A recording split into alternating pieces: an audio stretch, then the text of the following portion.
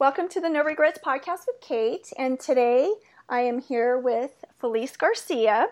Felice and I have known each other since, how long have we known each other? I'm going to go back 10 years? a decade, probably. Yeah, 10 years. 10 years. Yeah. I can't believe it. And we met at the Temple of Light, a spiritual community that was in Orange County. And she's an intuitive reader. She's also a successful business owner. She's owned her own notary business for many years. And she's an artist. And for many years, she had a career in graphic design and marketing. And I'll let her tell the story, but she found herself, starting her own business and getting in intuitive readings because her life changed. And I'm excited to talk to her today, and I'll just let Felice start. So welcome, Felice. Thank you so much for being on my podcast today. Oh, you're welcome. It's a pleasure to be here. Thank you so much. So let's start at the beginning. You had a very good career in graphic design and marketing, probably in the 90s, right? Yes. Yes, and you went to college. So you tell your story. Go ahead. Yeah. Well, first, I want to say I was really interested in when you asked me for the interview about your theme about life being linear. And I thought, wow, when I was young, I really thought it was linear. I thought if you did all the right things and you went to school and worked really hard and you got that great job and you got in the right relationship, that it was just going to be smooth sailing, and then you'd be rewarded for all that hard work. And actually, the process actually turned out quite a little bit different than that. Yeah. Do you want to talk about it?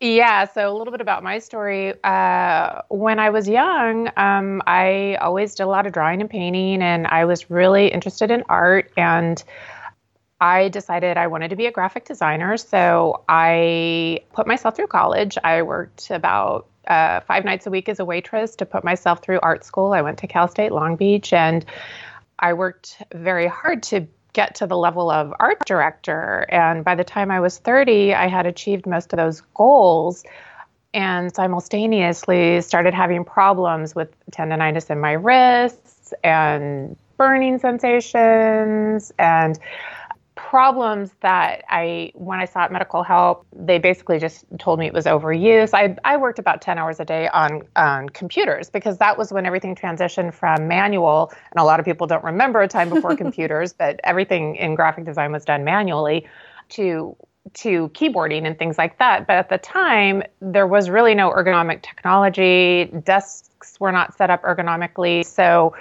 you're doing all this repetitive stuff with the old mouse and the old keyboards, and there really was no knowledge about how to work ergonomically. So after doing that for about 8 years, I sustained some permanent injuries that disabled me from continuing in my career and created kind of a chronic pain situation that I've had to live with and learn to manage. So that's how I got to the point where I had to make some really tough decisions, because although I had done everything right, I had disability insurance, I had medical insurance, I'd had a great job, but it basically got to a point where my disability ran out, and they basically said, well, you're not disabled enough not to work, so you have to get a job without being able to. I could only spend about 15 minutes or 20 minutes on a computer without taking a break.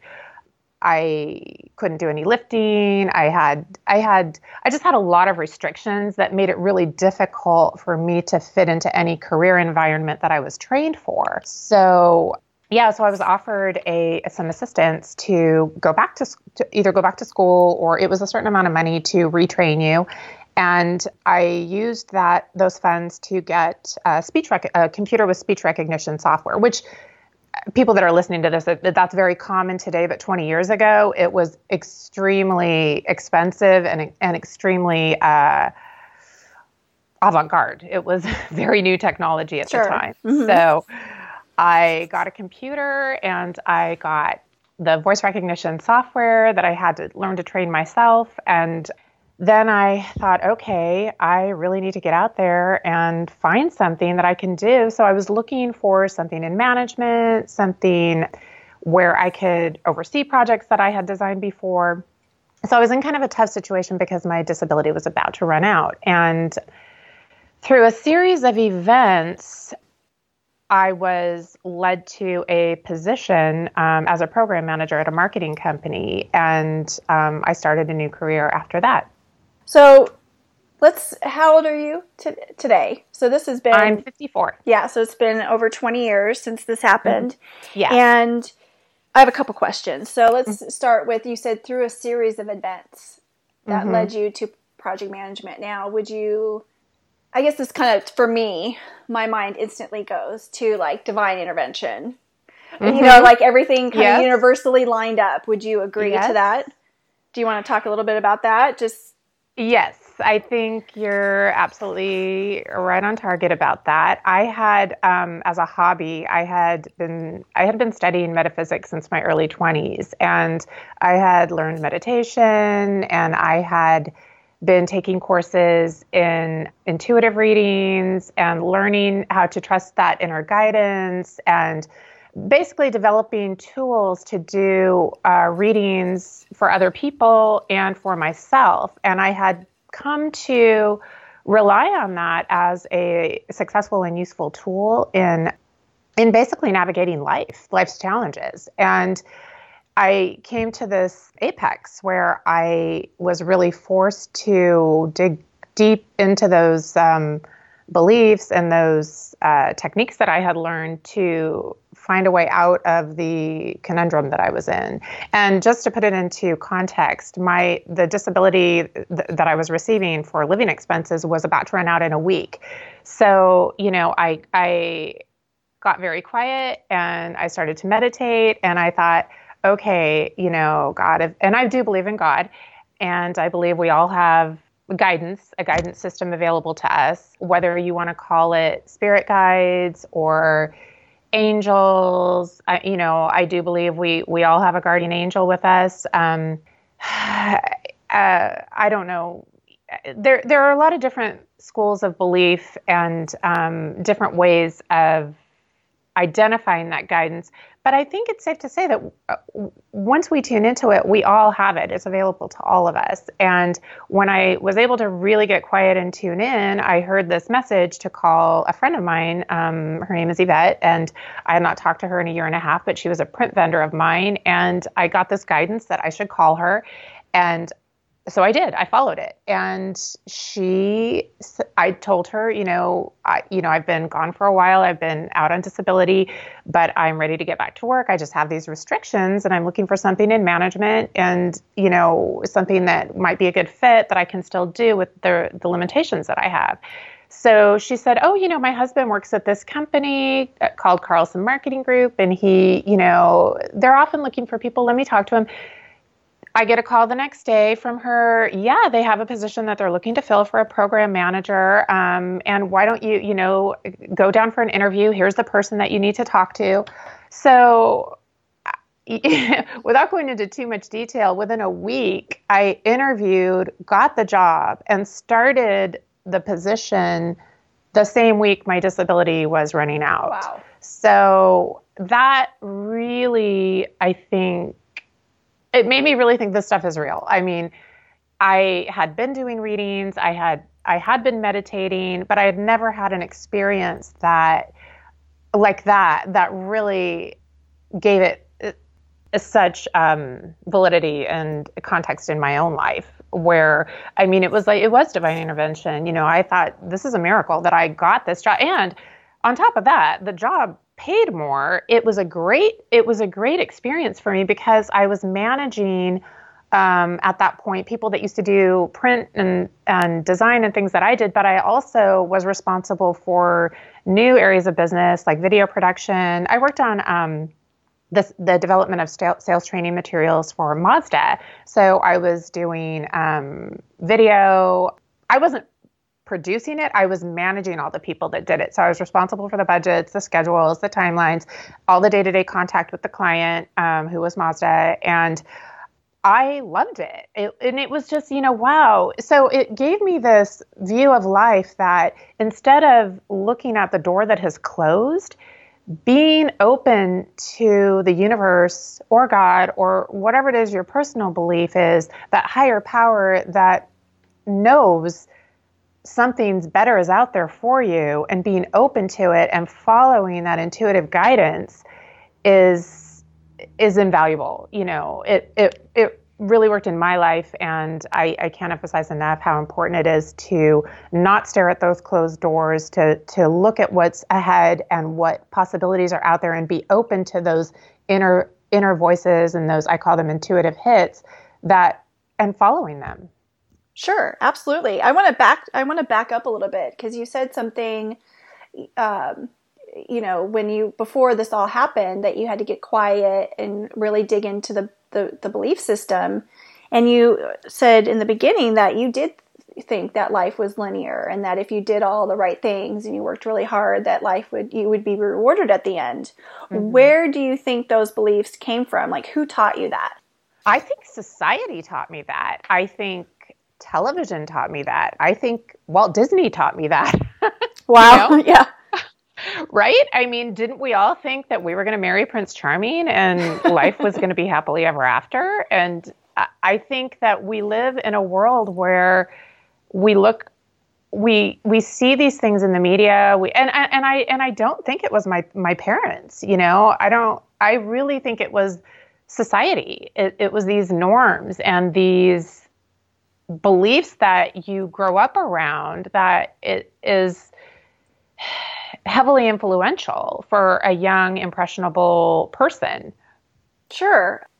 Were you disenchanted when I don't want to use everything, probably felt like, and I'm not trying to tell you how you felt, but did it feel like everything just fell apart? And did you have to like heal and like retrain your brain when things didn't work out the way you thought it would?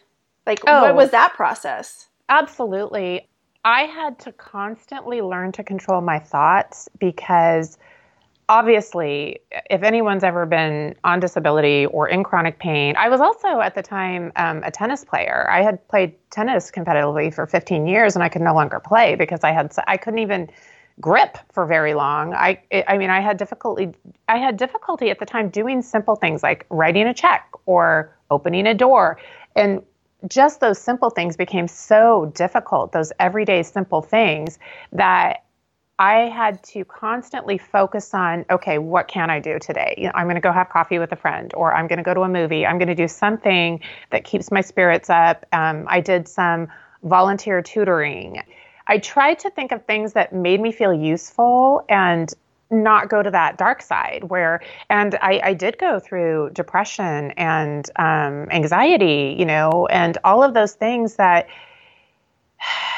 it's understandable that those things are going to happen. And I think those things happen to most people at some time in their life, and having the tools to get through those things, whether it's a support system, learning to meditate, a mindfulness practice.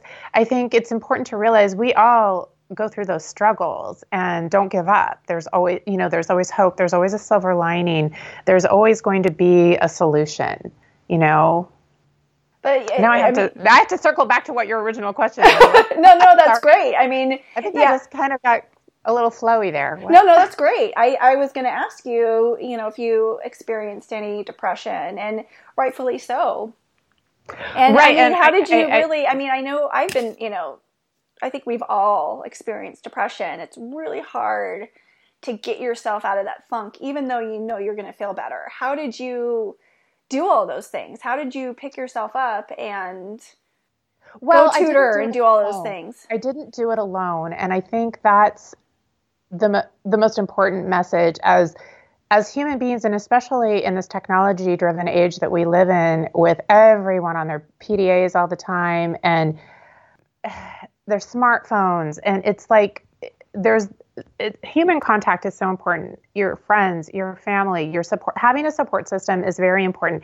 And if it's not your immediate family, find the right friends, find the right social group, find the people that lift you up. It's focusing on the people and the experiences that lift you up rather than pull you down, and continuously and reaching out. I talked about it to people. I had a handful of friends that I could rely on, that I could trust, that I could cry in front of, but I think it's important to allow yourself to be vulnerable and to reach out to other people for help.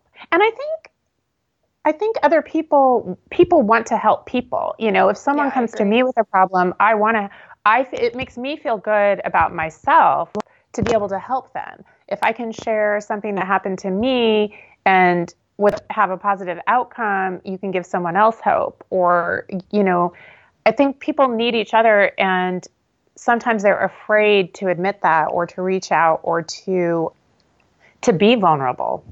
Right. Being vulnerable is really hard because you feel really, open and like this huge gaping wound, and you're afraid that somebody's going to judge you, or it could be a million things. It's really hard, but I think we need to be in that space and to open up and share our story. And that's part of why I want to do this podcast. Is I want people to hear other people's stories so people don't feel alone. Well, and honestly, it's funny because when you told me you were doing this and I started to read or listen to the previous interviews, I thought, wow, this is really cool. I mean, people are talking about things that people don't want to talk about, and then you realize, oh, I'm not the only one that's felt like that. I felt depression. I felt anxiety. I've gone through a job loss, a relationship loss,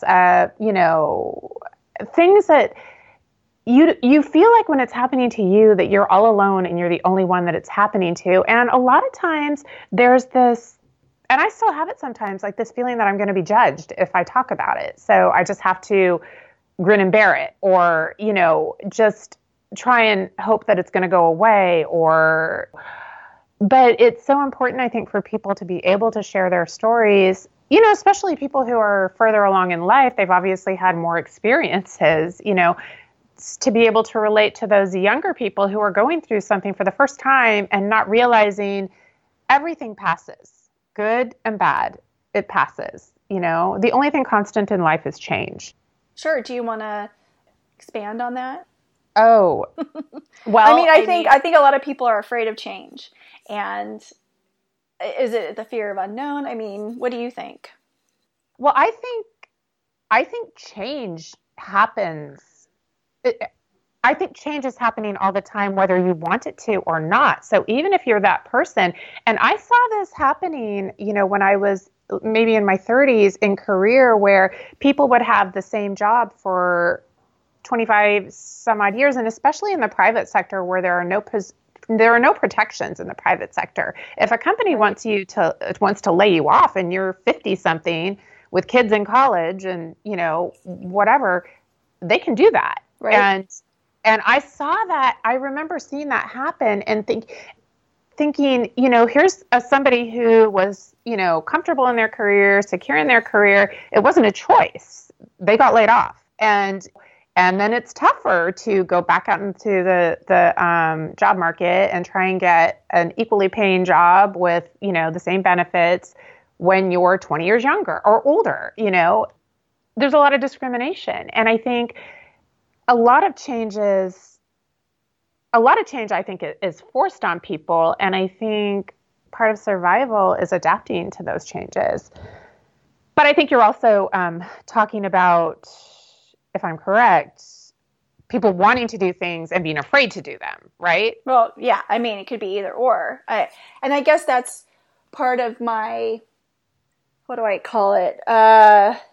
Another part of the reason I want to do this is because I think I know some people are very focused on the 3, 5, 10-year plan. What are you going to do for retirement? And I'm not opposed to having goals and things to strive for. That's not what I'm talking about.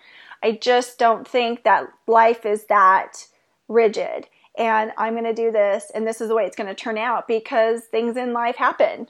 Like you said, somebody could be with a company for 25 years and they're 50 and then get laid off. Like, how could you have planned for that? Because you think you're secure, you feel secure, and you're just bopping along, and then the next day you're without a job. So I can't speak for everybody. I wonder if more people think that this is my life and this is the trajectory I'm going on and nothing's going to happen. You know what I mean? Oh yeah.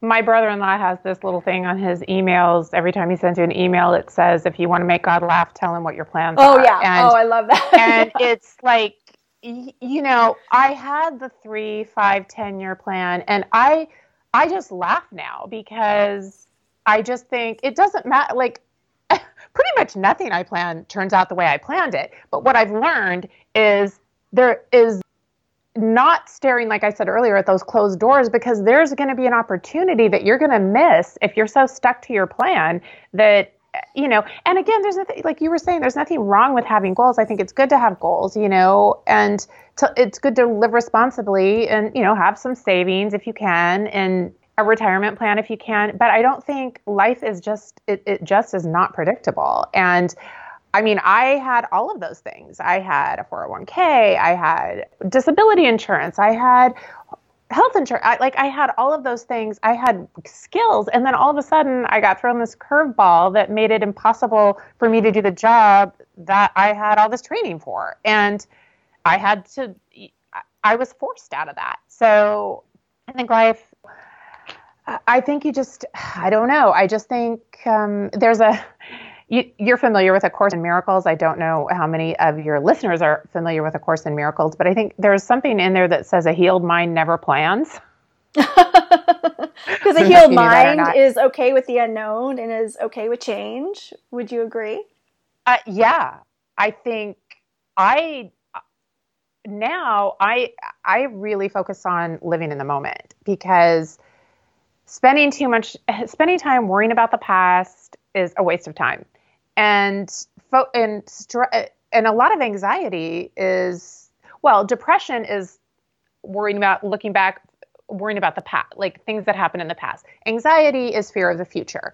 And when you're in either one of those modes, they're very low vibrational modes. And if you're in the moment and focused on the present, I think that's when all miracles and healing and opportunities, that's where everything's going to happen. It's always going to happen in the present. And when you're in the flow, right? When you're in the flow. Yeah, I think, when you're, and that's where I think mindfulness is really important, having some sort of mindfulness practice, whether it's, meditation, yoga. I think there are so many different things that work for people, but mindfulness being learning a technique where you can shut out that mind chatter, the fearful thoughts, the anxious thoughts, and be present in the moment and quiet enough, because that's when you get the intuition flowing. That's when all the ideas will come, the creative thoughts. And you don't have to be a creative person to have creative thoughts. Sure. Right? It could be just as simple as, oh, I don't know what to do. You have a decision to make, and you getting quiet, or it'll come to you. Right? Right. Kind of thing. Mm-hmm. There's a couple things that you said, you had all these skills, and maybe this might be a good segue into your quote unquote second life, if you will. Mm-hmm. You second had all these third, I've had a few. Yeah. I've been forced to, Right. And that's my question. You had all these skills and life threw you a curveball. Do you think that means you were meant to do something else? That the universe was guiding you, or you had a bigger purpose? I did. And I thought, I started taking more courses in intuitive healing and intuitive development. And then I met you at Temple of Light. When I volunteered to do a reading there, and that was an interesting course of events, how I wound up there. Let's backtrack. Let's start at the beginning. You were doing project management for an ad agency, and then you were taking more courses, but then you ended up leaving there. And let's start from that beginning. And then going to Temple of Light. Well, I got laid off from there because I was there for 5 years, and ultimately anyone who's ever worked in marketing or advertising knows it's all account-based, and it's, if your company loses an account, you basically lose your job. So there were transitions.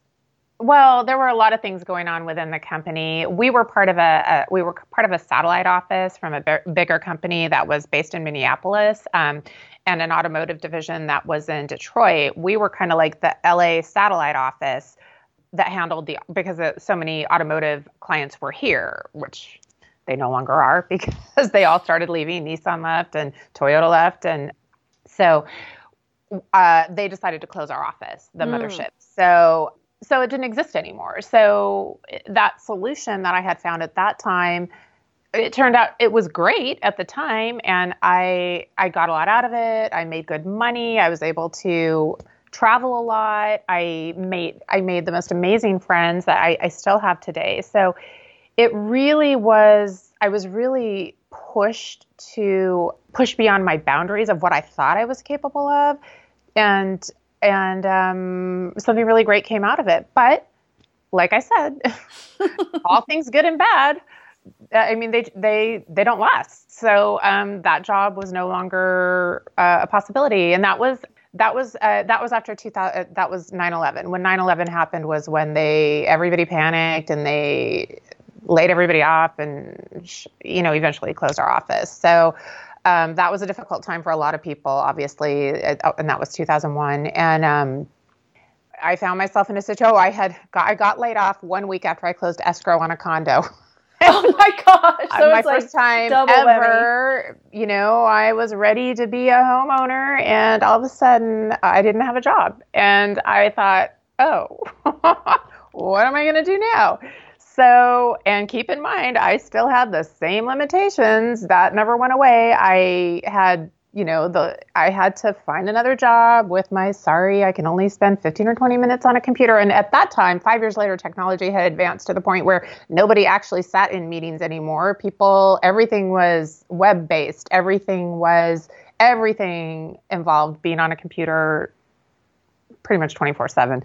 Right. So I thought, I don't know if it's possible for me to get back into that corporate setting with these limitations, so I basically went through the same process, of course I did, I was stressed out. I lost a lot of sleep, but I thought, okay, it worked before. So I just started praying and getting quiet. And then all of a sudden I get this call from my mom, my mom, but it was a friend of hers that was a notary, and she did loan signings for a living. And she said, well, I'm not on the computer all day. Felice could probably do what I do. And, I think she'd be really good at it. And so my mom's telling me this, and I thought, honestly, I didn't even know what a notary did. I was like, what do they do? I thought, okay. So I started listening, and then it clicked. And I thought, okay, that's what I'm supposed to do. That's what I'm going to do. And keep in mind, I had purchased a house, but that was my only experience ever handling loan papers, and it terrified me. I didn't know anything that I was signing. I was like, this is so confusing. And so here I am embarking on this career where I'm going to be the person doing that. So I just decided that I was going to do that, and nothing was going to stop me because I needed to make money. And at that time, interest rates had gone really low, so everybody was refinancing. So you could get into that industry with very little experience. It's completely the opposite now, but with very little experience. So she took me out. I did the notary test and got commissioned as a notary, learned all that. And then she took me out on assignments with her. So I learned that, and I started a business as a notary signing agent, and I did a lot of business development. I went out and got clients, and I built it up in a couple months. I was doing almost the same as I was doing when I had my marketing job, working less hours.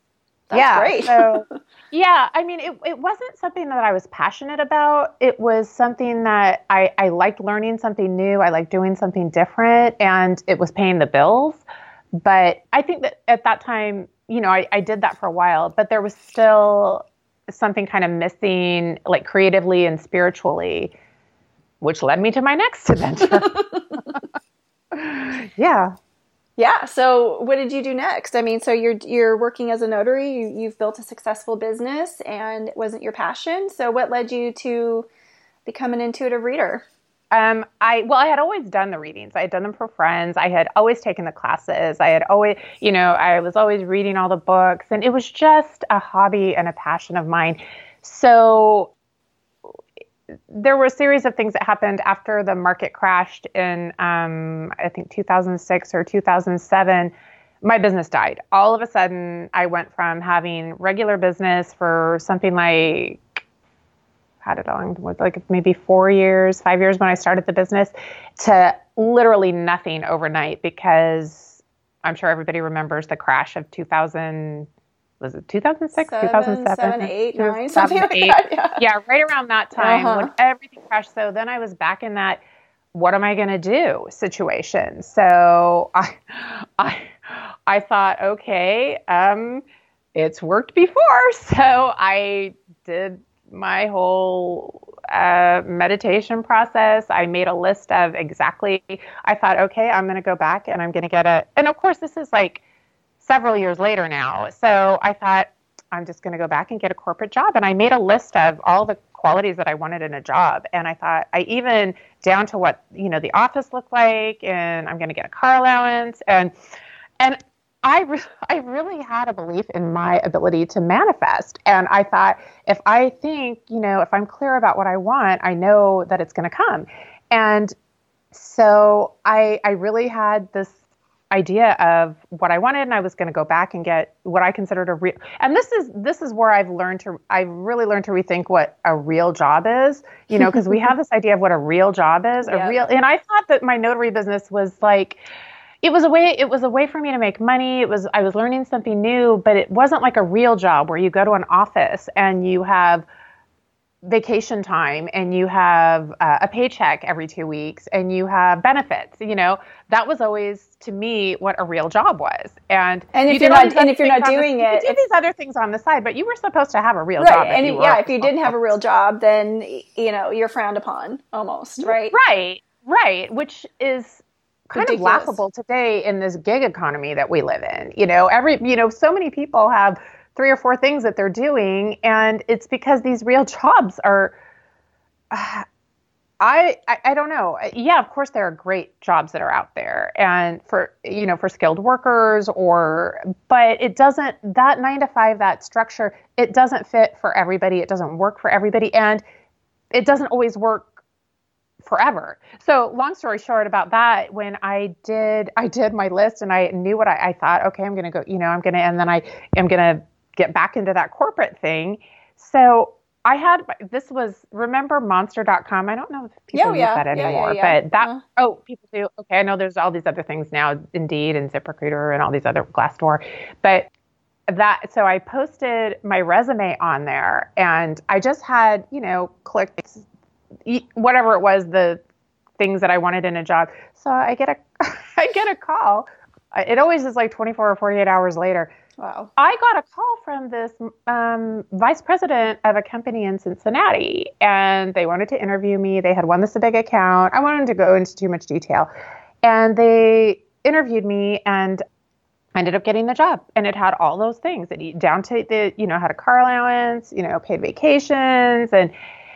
But what happened, and this was where things got strange. Like, I was really unhappy, and it wasn't working. It wasn't clicking. It was like I had asked for all these things. They manifested, but I think because and it wasn't just that I wasn't happy. It ended up that I wasn't able to do the job. Physically, it was way too demanding for me, and my injuries all flared back up, and I was in a ton of pain. I lasted about 4 months, and I had to resign. And it was a great company. It was a great job. I was super lucky and super blessed that they offered it to me, but it wasn't fitting. It wasn't working. I couldn't, it didn't work anymore. And then I had to rethink, okay, this whole manifesting thing about when you really get clear about what you want, I mean, I must have missed the mark somewhere, because I asked for all these things and on the surface they showed up, but it wasn't working. So it really made me think, I'm at a different point in my life now. Maybe I need something different. Shortly thereafter, the notary business, that business that I had, picked up again, because all these new programs came out for the short sales and all the things that were going on in the real estate economy then. Sure. the demand picked up. But there was that thing of, okay, there's something missing here. And one of the things I had been watching You Can Heal Your Life by Louise Hay. Oh, right. And I think I had the audio and I had the movie. And one of the things in there that caught my attention was she talked about how when you're feeling down, depressed, bad, to do something for someone else, like offer to sweep your neighbor's floor or help somebody. And it shifts from your focus on yourself to service. And service, when you're in that service mode or mentality, I think you feel good about yourself. I mean, I think ultimately we all are here to be of service. And that doesn't mean sacrificing your happiness. I think it means showing up and giving of yourself. Without attachment. Let's make that without clear. Attachment, wanting something in return, whether it's something physical or an emotional feeling, right? Right. I mean, you know what I mean? Right. Without trying to get something to validate yourself. No. But it's from your heart, and and you feel good about doing it. And so I saw that and I thought, okay. And then I thought, what can I do? That's, I want to help. And I had remembered a friend of mine had been wanting me to do a reading for her. And I thought, so I called her up and I said, oh, remember, you said you wanted a reading and I'm going to do it for you. So we picked a time. And so she was really happy because she loved her, the information that she got from the reading, the intuitive reading. And so I thought, oh, that felt good, and I thought, I want to do this more. Like, I think I feel like I'm being of service and I'm helping people by doing this. And how can I do this more? And so then I got this email. I mean, of course, it was like a couple days later. I got this email from, I think it was Danielle Hewitt over the Temple of Light. They were doing it was an angel therapy reunion, and I had gone and gotten certified by Doreen Virtue like a decade before. I mean, I had taken the courses and done all the certifications years before, but I was on this mailing list.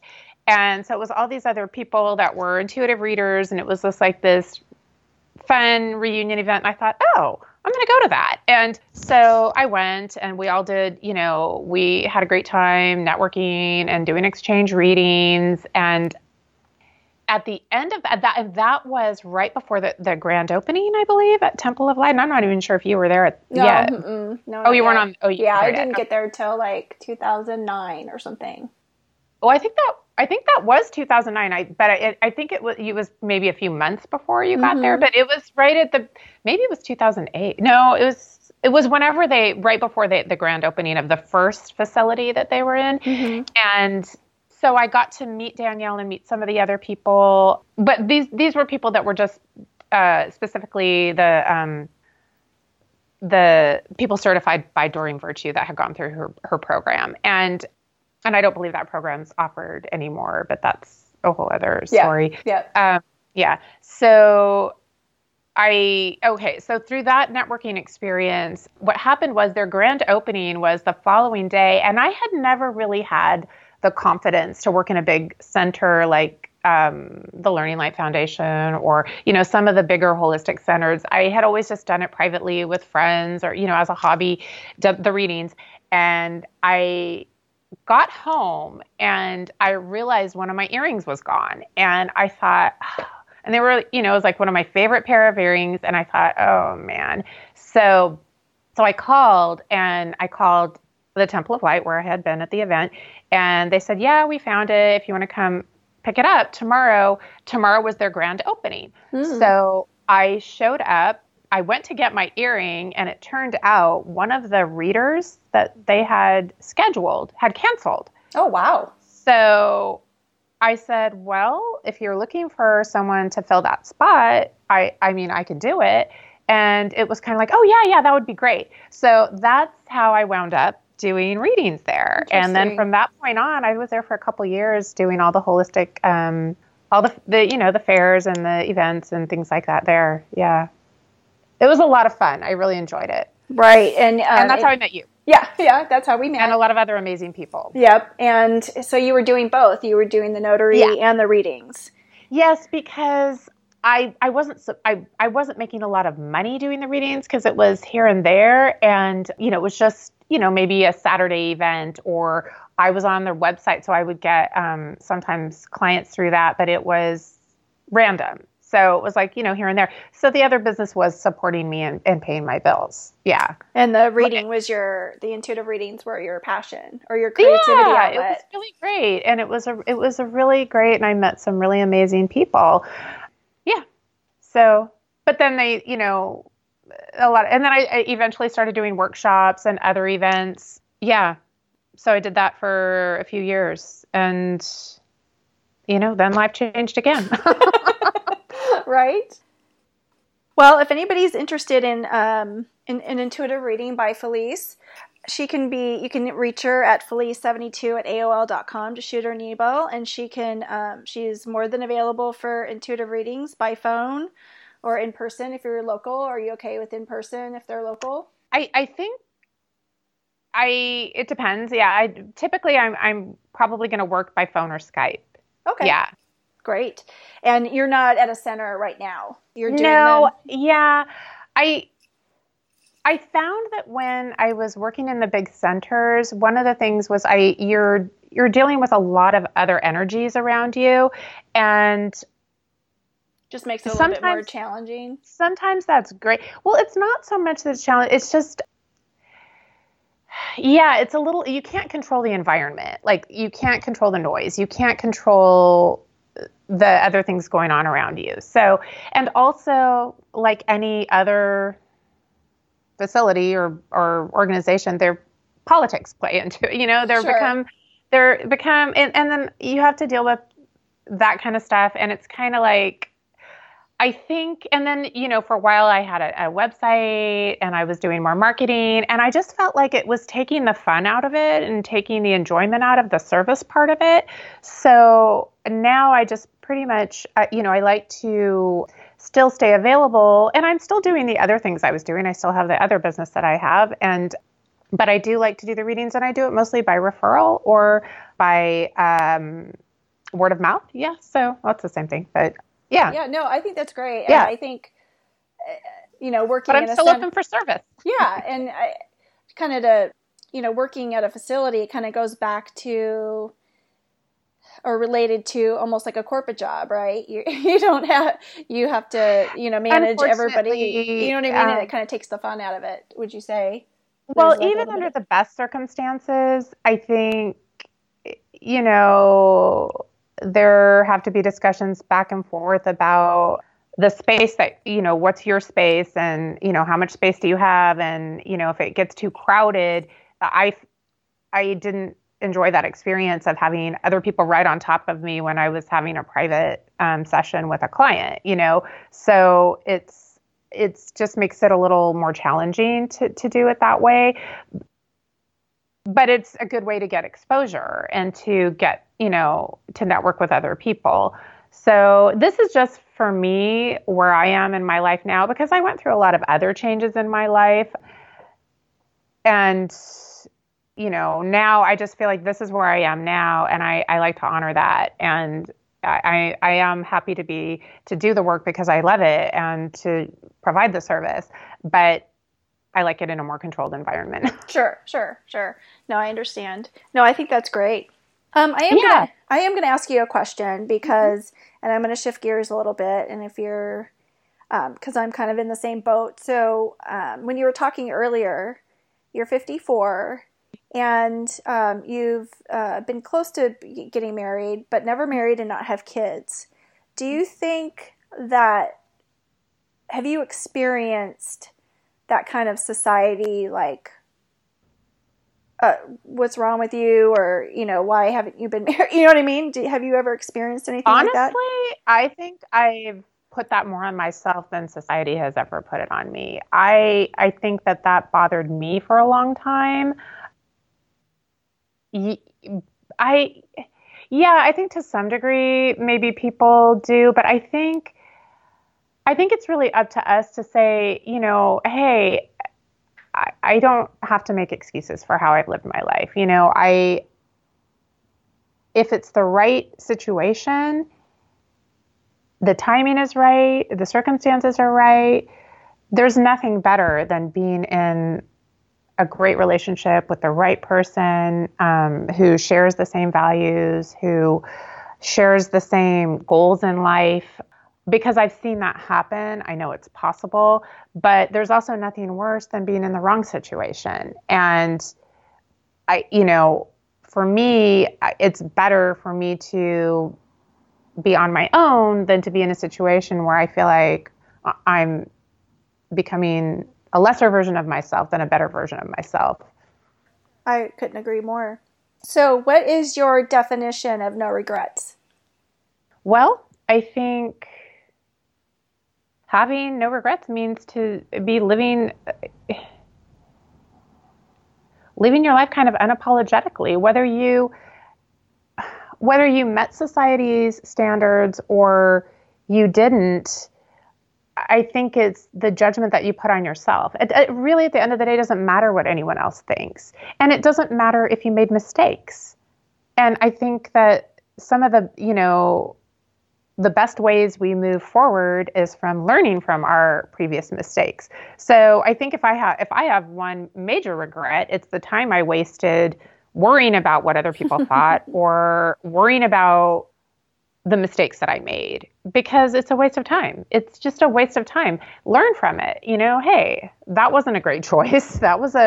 But now I know better. So, I think living with no regrets is living in the moment and not focusing on those closed doors, being mindful and getting in touch with your own, guidance system to make the right decisions, to move your life forward in the direction that you want it to go, without anxiously worrying about how that's going to turn out or fearfully worrying.